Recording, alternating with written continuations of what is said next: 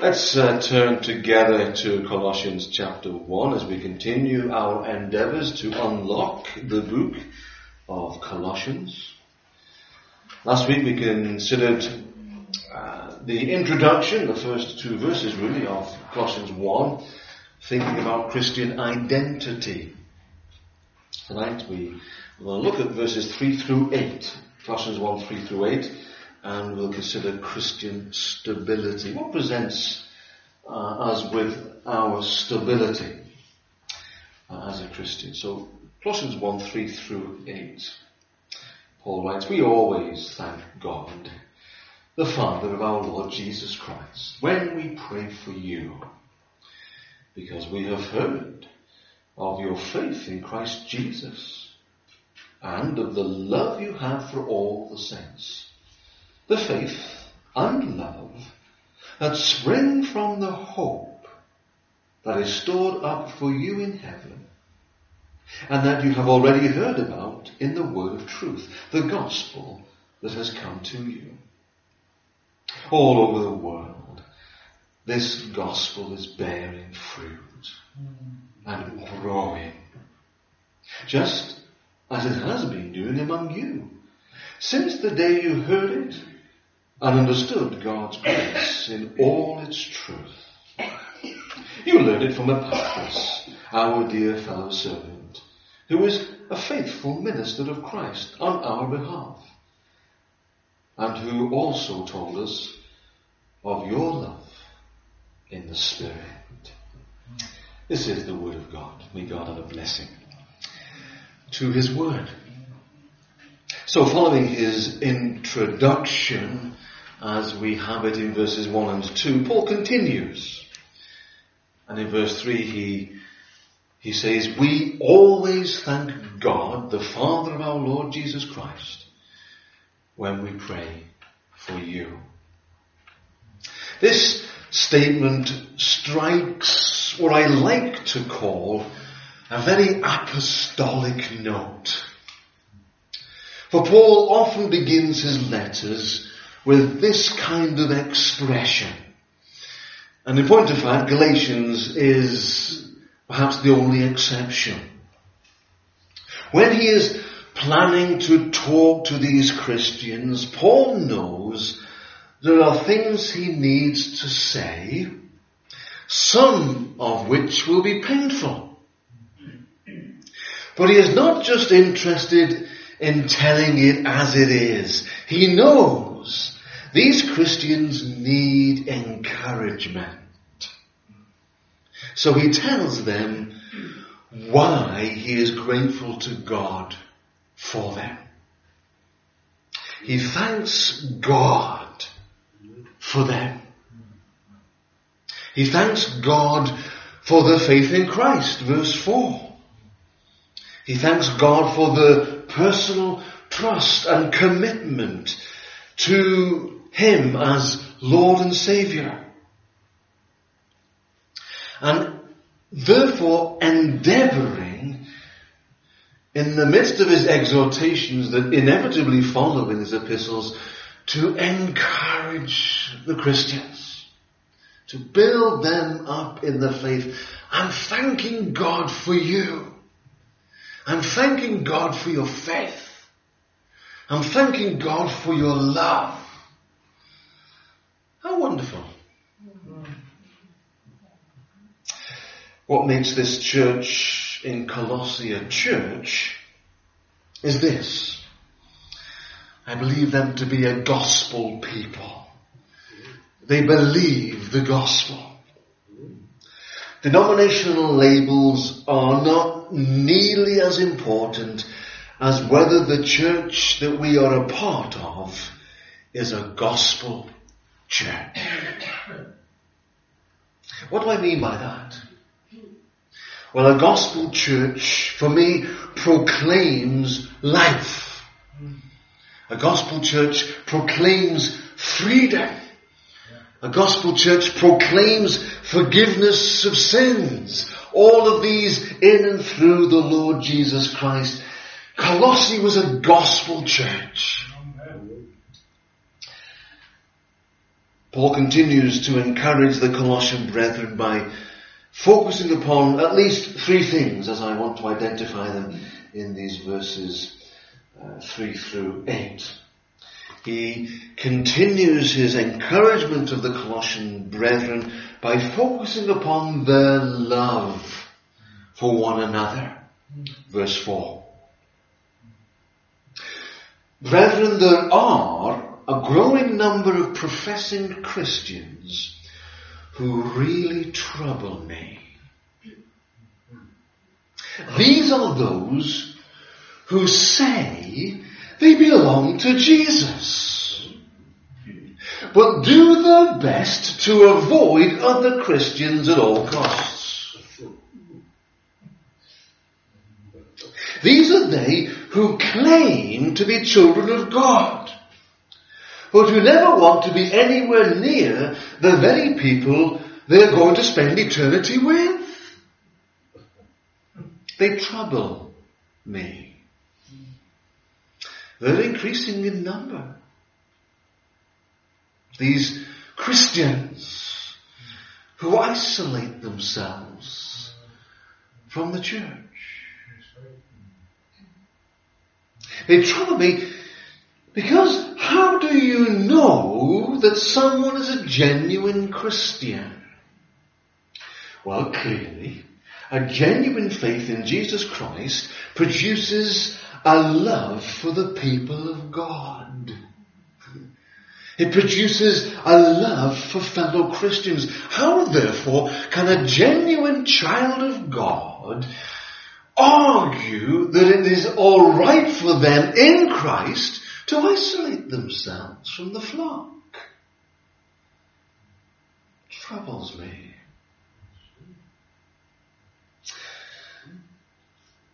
A genuine Christian has an inherent love in Christ that flows through them by the indwelling Holy Spirit. Verse 8, it's alluded to there by Paul. He says of the love in the Spirit. So even though, naturally speaking, within the flesh we find it difficult, if not impossible, to love those within the confines of the church, there really is no excuse. Because in Christ we are filled with the Spirit. It is in the Spirit that we love. Arguably, we don't have to like the brethren, but we must love them. Because what else can the indwelling Holy Spirit do but love those for whom Christ gave his life? For all their faults, and the Colossian church had many, they are commended for their love for one another. This is like a new affection for a group of people with whom at one time we would not have been seen dead with. The church. Church is meant to be the privilege of the redeemed, isn't it? Why is it therefore often seen as in so many ways the punishment that we have to undergo?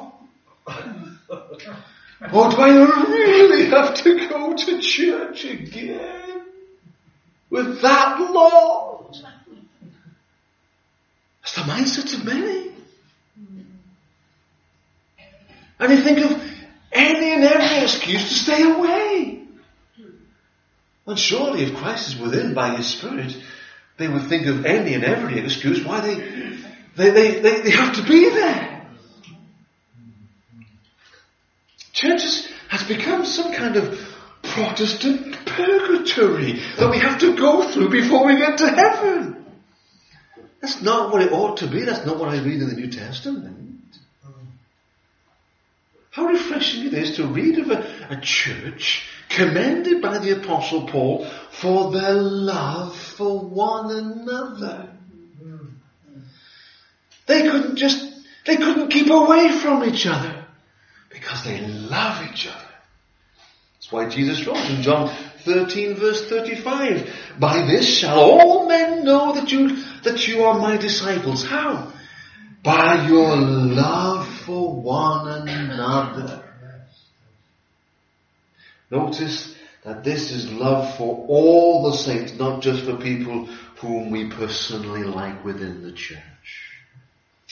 Churches are not supposed to be monochrome. Designer churches full of like-minded people. They're becoming like that. They're becoming like that. People shop around, don't they?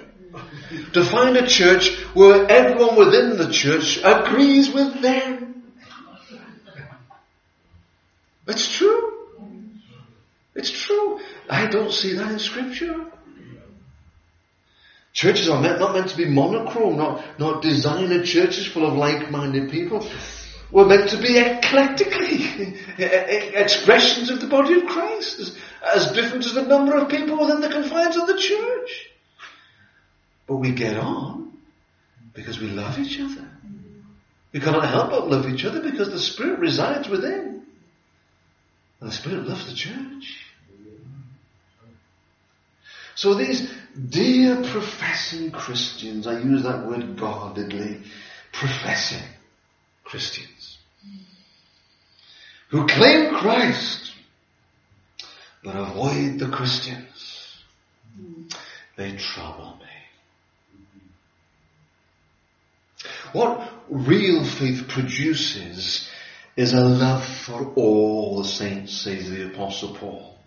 God's purpose through the gospel is to produce a new community from a damaged humanity. That's why we're here. God's purpose through the gospel is to produce a loving society out of a hateful world. That's why we're here. It is shocking if we come to think that love in the church is some kind of optional extra, a kind of take it or leave it dynamic. As the old saying goes, people don't care how much you know. They want to know how much you care. If our church here, brethren, is a bit low on the love stakes, then our church is in big, big trouble. But I think we're somewhat blessed here. Somewhat bizarrely. We love each other. Hey, if you can embrace a Scouser, you can embrace anybody. Is that not right? Isn't God good? Let me read you a wee poem that I've written. Not recently. My creative days are long behind me, but I used to write songs when I was gifted. This is a wee poem that came out of that creative era, when I was younger and full of flair and passion. And that's gone. It's gone. When I was full of romance, that's now gone. Listen to this. To me, 'twas not the truth you taught. To you so clear, to me still dim. But when you came, you brought a sense of him. Not merely in the words you say, not only in your deeds confessed, but in the most unconscious way is Christ expressed. Is it a beatific smile?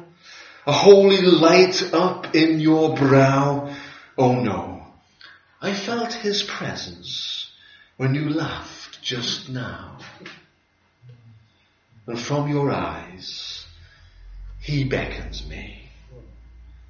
And from your heart, his love is shed. Till I lose sight of you and see the Christ instead. Isn't that lovely? Prompted by looking at the brethren who love me for who I am who accepted me regardless of where I was from. But the brethren, inverted commas, who avoid the church, trouble me.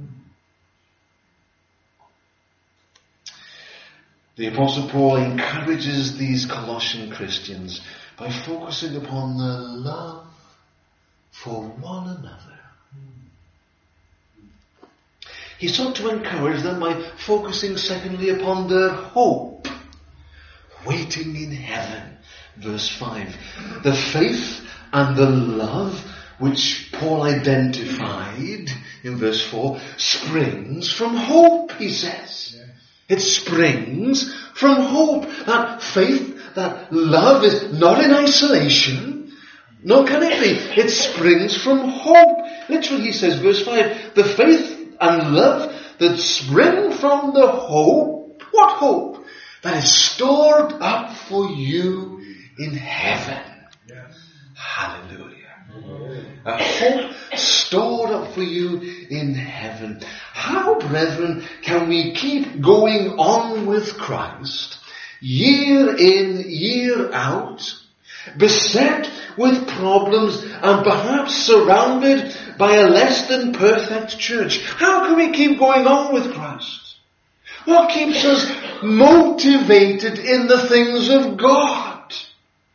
Paul says that it is the hope stored up in heaven. There's so much truth in that, isn't there? You see, people disappoint me. The church upsets me. Denominationalism frustrates me. What keeps me motivated?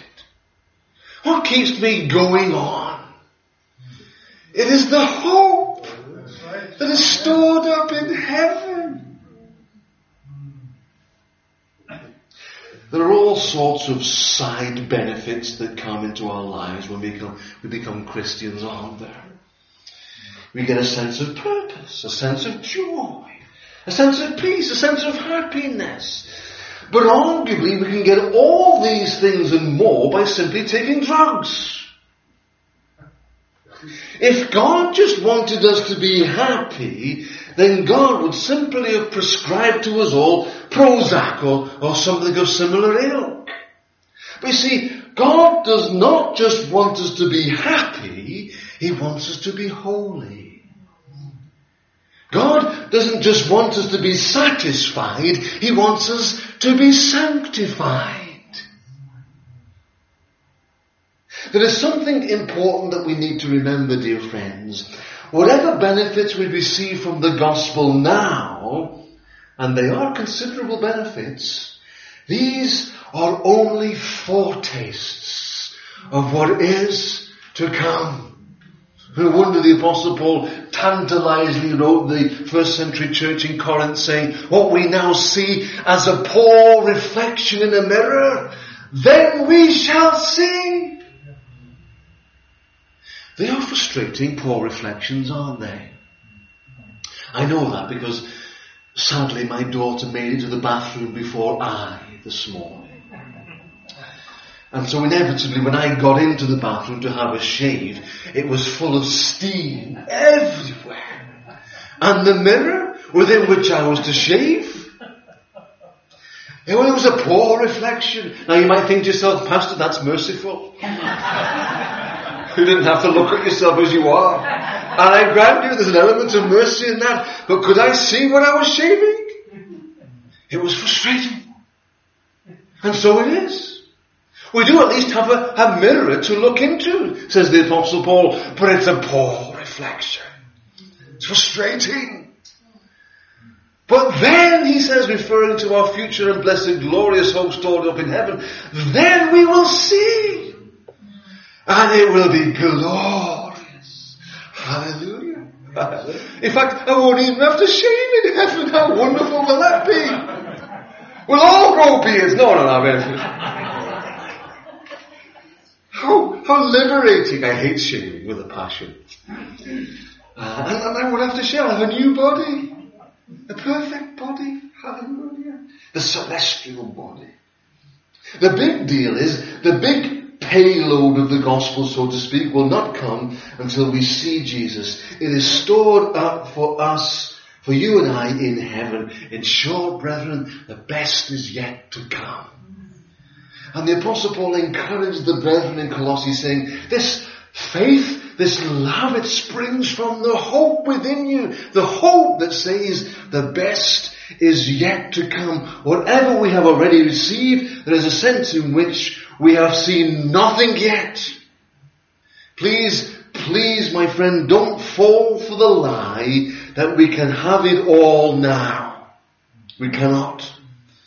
We will have it all in heaven. I believe one of the secrets of living the Christian life in a God-honoring way is to work out what is for the here and now and what is for the hereafter, and be content. Looking back, no regrets. Looking forward, no fears. That's contentment, isn't it? That's contentment. That's where the child of God should be. Having a faith and a love that wells up within us and springs up out of the hope that one day we have a place in heaven. We have a room personally prepared for us by our Saviour and Lord Jesus Christ. A room prepared personally for Doug Atherton. What a room that's going to be. It'll have some Ducati motorcycles on the walls, guys. It's personalised for me. I'm not suggesting that's good for you, but it'll be good for me. You see, the Lord knows, doesn't he? And he's got to prepare a place for me. And after he's gone to prepare a place for me, he says, my child, I will come back. Notice there's no ambiguity in John chapter 14. No if, no but, no perhaps, no maybe. My child, I will come back. And he says, what? I'll take you. I'll take that Scouser together to be with me. I'll show you around the room. Hallelujah. Isn't that wonderful? This hope, my friends, that wells up within us. No one can snatch it away. And from that hope, our faith and love well up. Thirdly and finally, he endeavours to encourage the Colossian Christians by focusing upon the growing gospel. How we've allowed the enemy to quash our spirit by convincing us that the gospel message is having little or no impact in these days.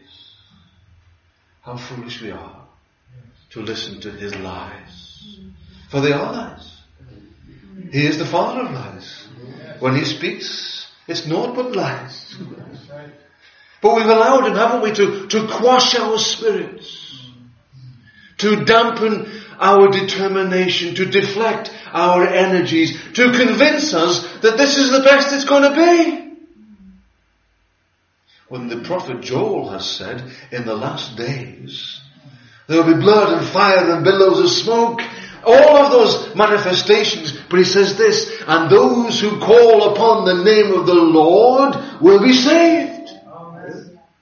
The intimation is that in the last days there will be a harvest. Oh, please, Lord. But we allow the enemy to quash our spirits, to dampen our convictions and say, forget it. This godless nation is the best it's going to get. I don't believe that. I don't believe it. I refuse to believe it. Because the Word of God tells me otherwise. You might say, the evidence, Pastor. The evidence, the statistics, they make pretty depressing reading, don't they?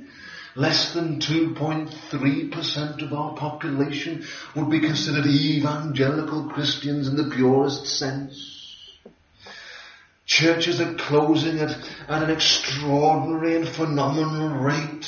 Fewer and fewer people are being trained for Christian ministry. Christian leaders are being depressed and are falling like flies around us. It's all depressing. It ain't going to get any better. I refuse to believe it. Yes. I refuse to be discouraged. I will only praise. And Paul encourages the brethren in Colossae and says, listen, I'm encouraging you because this gospel message, verse 6, look at it. He says, all over the world, this gospel is bearing fruit and growing. Now listen, okay, this is the first century church, but the church was considerably smaller then than it is now. Considerably smaller. In fact, beyond the confines of parts of Asia Minor and parts of North Africa and parts of Eastern Europe, the gospel perhaps had hardly reached anywhere at all. So how could the Apostle Paul be so optimistic? He says, all over the world, this gospel message is growing. It's bearing fruit. There's an echo here, I believe, of the be fruitful and multiply theme that harks back to the book of Genesis. Back then in Genesis, mankind disobeyed and brought both a curse and chaos into God's world. But now through the gospel, God is reversing that curse, which one day will mean there will be a new heaven and a new earth. Boy, if ever there's time for optimism, now is that time. Paul is confident that the gospel of Christ is growing. He's confident that it's increasing. But how is it growing? How is it growing, Paul? Well, he tells us, verse 5, firstly, it is by hearing the word of God. That is why we must preach. That is why we must gossip the gospel. Because people need to hear. Evangelism involves verbal proclamation. It involves words. I realize we live in an image-conscious age with brand names and jealously guarded logos. However, if Christians only use symbols, for instance, if we only use the cross as a symbol, if we only use the fish as a symbol, then people won't be saved. Because these symbols need to be explained. The gospel needs to be verbalized. It needs to be preached. No wonder the Apostle Paul exhorted young Timothy as a pastor in Ephesus, preach the word. Be prepared in season. Yeah, be prepared in season when the spiritual tide is in. And when the move of the Spirit is evident. Preach the word in season, Timothy, he says. But he says this. Preach the word out of season. Out of season, Paul. Preach the word when the spiritual tide is out. When it seems like the spiritual dynamics are all wrong and miscued and all, when nothing seems to be happening, when hearts are hard. Preach the word, he says. Why? Because it's by hearing that people will hear the gospel of the Lord Jesus Christ and come to know him personally. The gospel is something we need to hear. But secondly, verse 7, Paul adds that the gospel is something we need to learn. We need to learn it. The Colossians learned it, says Paul, from Epaphras. Oh, it's tantalizing, isn't it? We don't know too much about Epaphras. Paul refers to him on occasions, but we don't know much about him. Can't wait to get to know Epaphras, can you? Boy, it's going to be fab in heaven, isn't it? Won't know where to go first. Whose door to knock on first? Moses! I've got a few questions for you, son. And Epaphras. Well, I am keen to talk to Epaphras. Well, who was he? What was he about?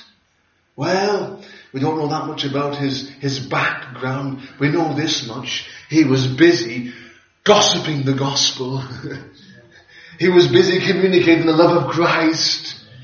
He was busy planting churches. He was busy building up the flock, discipling them in Christ. In our culture in the United Kingdom today, many say it's a post-Christian culture. I think there's some truth in that. We need to give people the opportunity to learn the gospel. That's why I'm passionate about certain programs that help us do that. Christianity Explored, a program that will help us to give people the opportunity to learn the gospel. There's Alpha, of course, there's the Y course, there's plenty of others designed to help churches like us teach people the gospel. I learned the gospel from a lady called M. Stanhope, a fellow Scouser. She was a YPF, a Young People's Fellowship leader in my home church, Trinity Evangelical Church in Rainhill, just outside Liverpool. She encouraged me to read the Bible for myself and pointed me to Jesus. 11 years of age, I found the Lord Jesus Christ. I learned the gospel from Norman Warren. Not personally, but he was the author of a little gospel booklet called Journey into Life. He convinced me of my need to make a personal decision for Jesus. Me, I was brought up a Methodist, a good Methodist at that. Oh, yeah. I was brought up in church. Sunday school, not always good in Sunday school, I grant you, but I was there. Me who thought I knew something about church and Christianity and the Bible. Me who made the occasional prayer here and there. I realized I was taught that I had to make a personal decision to accept Christ. I learned the gospel from Reverend Billy Campbell, my pastor for nearly 10 years. Billy faithfully preached the scriptures, faithfully expounded the word of God, and disciplined me in the things of God, and mentored me in Christian leadership. I was a snotty-nosed teenager, 17, 18 years of age. He put me in the pulpit, goodness knows why. 17? How many self-respecting pastors will put a 17-year-old Scouser in the pulpit to preach? Must have seen something. Goodness knows why. We shy away from that these days, don't we? We would consider such a person to be too young, too inexperienced. But not Billy Campbell, not the Apostle Paul. He appointed Timothy as pastor of the church in Ephesus. Significant church. I grant you. Timothy would have been 21, 22-ish. Billy Campbell taught me the gospel. I learned the gospel from Dr. Colin Peckham, the principal and a whole host of faithful teachers at the Faith Mission Bible College in Edinburgh when I first began my training for full-time ministry. And I praise God for men and women like these. Men and women like Epaphras, who faithfully taught me the Word of God. My friends, the gospel is growing. And it is growing by people hearing the word. We must preach. We must articulate. We must gossip the gospel. Because people will need to hear. And it is growing because people need to learn. They were taught by Epaphras. We need to teach. I'm going to finish here. But let me finish by setting you some homework.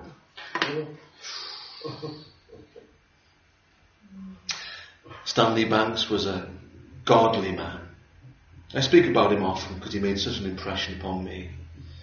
He was the principal of Emmanuel Bible College in Birkenhead and then became an executive director of OMS International, as it was then, One Mission Society, as it is today, a godly man. And I just devoured his ministry whenever he preached. He preached without a note. I could only dream of walking in his shoes. Expository ministry. Oh yes. He was a biblical and Hebrew and Greek scholar. Expository ministry, not a note. He had the unique ability of being able to remember verbatim what he'd written down. Unique. Brilliant. And Stanley Banks would regularly, when he was, because he was a lecturer, you see, principal of a Bible college, he would regularly set his congregation's homework. Used to get on my nerves a little bit, I have to say, but I'm going to give you homework. When you get home, sometime this week, doesn't have to be tonight, take a piece of paper, and on one side write down the names of all the people who have been like Epaphras to you. Write down all the names of all the people who have been like Epaphras to you. All the people who have taught you the gospel. And when you've done that, thank God for them. Many of them have probably been promoted to glory since. We can still thank God for them. How good God is. When I think about the people he's put across my path, I think, wow, isn't God good? Then turn the piece of paper over. And on the other side, write down the names of the people God has placed in your life to whom you can be an Epaphras. And they then pray, God, help me to be an Epaphras to these people. So on the one side of the paper, thank God for those names. They're so precious. God has used those names to shape you into what you are for his kingdom's sake. Thank God for them. And on the other side of the paper, those names. God, how are you going to help me be an Epaphras to these people, that I might teach them the gospel? Bring your paper next week and we'll name names for his glory's sake. Oh, not next week. Bring your paper anyway. Our next study, fourth study, will be on the 5th of January then. We're going to consider, as we move on into verses 9 onwards of chapter 1, Christian maturity. Christian maturity. Let's pray. Father, we thank you for your precious word. And we do stop in these moments to remember those who have been Epaphras to us, who have taken the time and the energy and the effort to teach us the gospel. Father, thank you for them. It is therefore incumbent upon us to pass that baton on. So help us to identify to whom might we be Epaphras in these days. In the name of Jesus we ask these things. Amen.